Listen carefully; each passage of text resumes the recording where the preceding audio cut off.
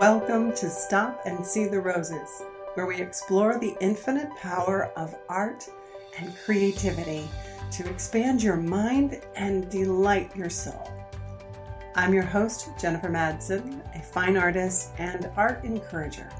I am driven to lead people to an awakening of their heart and mind from art immersion, whether by observation or creation.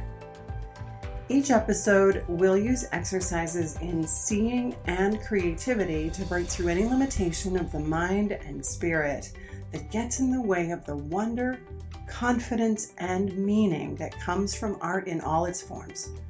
I am excited that you're here. Thanks for joining me. Let's dive in.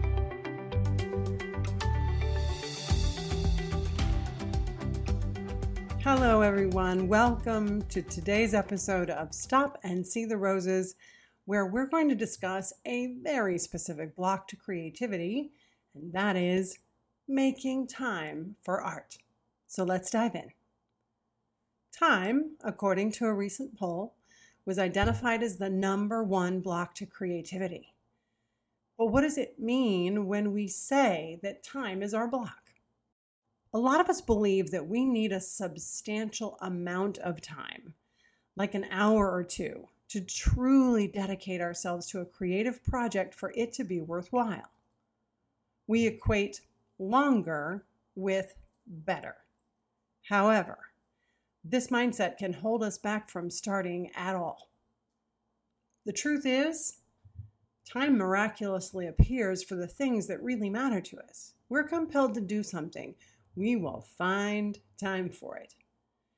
It's all about prioritizing and making choices, but not in a very perfunctory, only systematic way, right?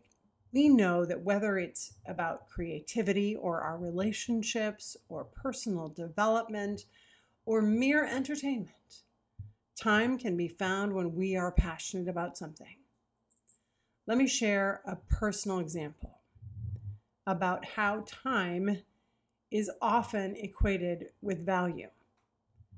Recently, I was accepted into a gallery for my wave paintings, and I was talking about pricing with the gallery director, and he asked me, which is a common question, how much time does it take to create the particular piece that he was looking at?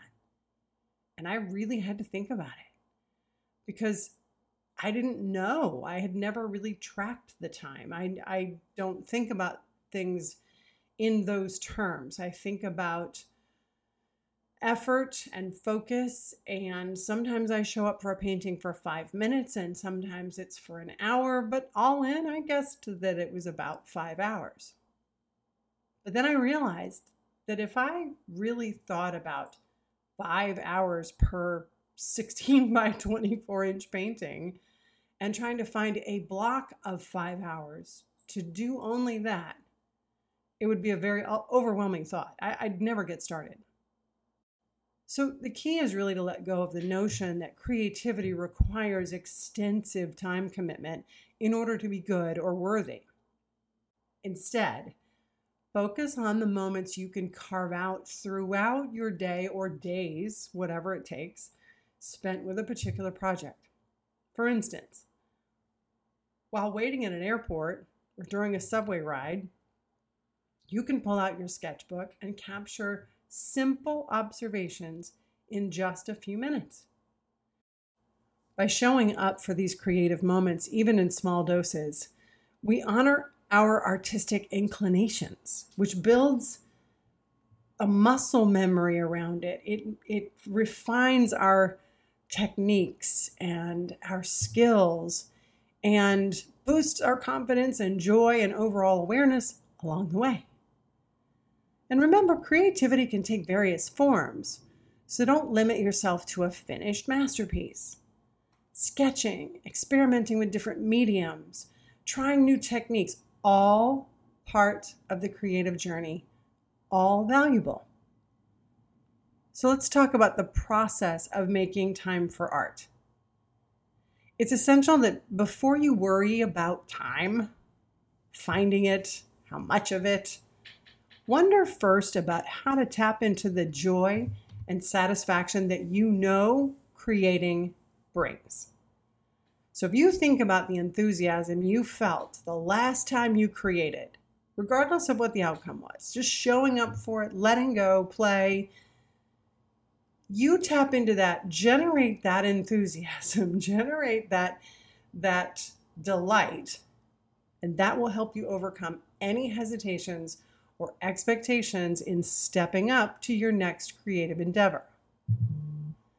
You know, the brain doesn't really distinguish between immediate experiences and past memories. So drawing upon those positive feelings as though they just happened, make them happen in the moment and can propel you forward. So before starting a new project, I always remind myself of how much I enjoyed it the last time. Even if it was simply sketching something at an airport or sitting on the train and drawing squares across the way from me, that sort of thing. Now just embrace that excitement, let go of other expectations, and then I'm most likely to make time to create again and again and have even greater satisfaction doing it. So remember, making time for art doesn't have to be a grand gesture. Even short bursts of creativity can have a profound impact on your overall well-being.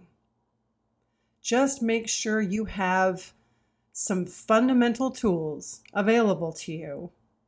Keep them with you and take the opportunity to use them every chance you get. That's your creative observation for this episode. Look for time. Look to make time. Generate the joy that propels you into the time rather than worrying about taking time away from something else. Let go of these self-imposed limitations of the mind around time. We've talked about identity, how we see ourselves, and just embrace the fun and freedom that creativity brings. Stop worrying about taking time away from something to be creative and let yourself easily make time for it. All right. If you're a woman who craves the energy and enthusiasm of creating with other artsy women, be sure to check out the Goddess Art Circle at, you guessed it, goddessartcircle.com. And remember, there is extraordinary beauty in the ordinary moments around us. Open your eyes. See the world with fresh perspectives. Capture these moments in your heart and your art. Whether you're looking at a cloud, a person, your mindset, any other subject that inspires you. Head on over to YouTube for my Artful Odyssey, where I will share videos of my own artsy journey to go along with our podcast. And let's go get creative. All right?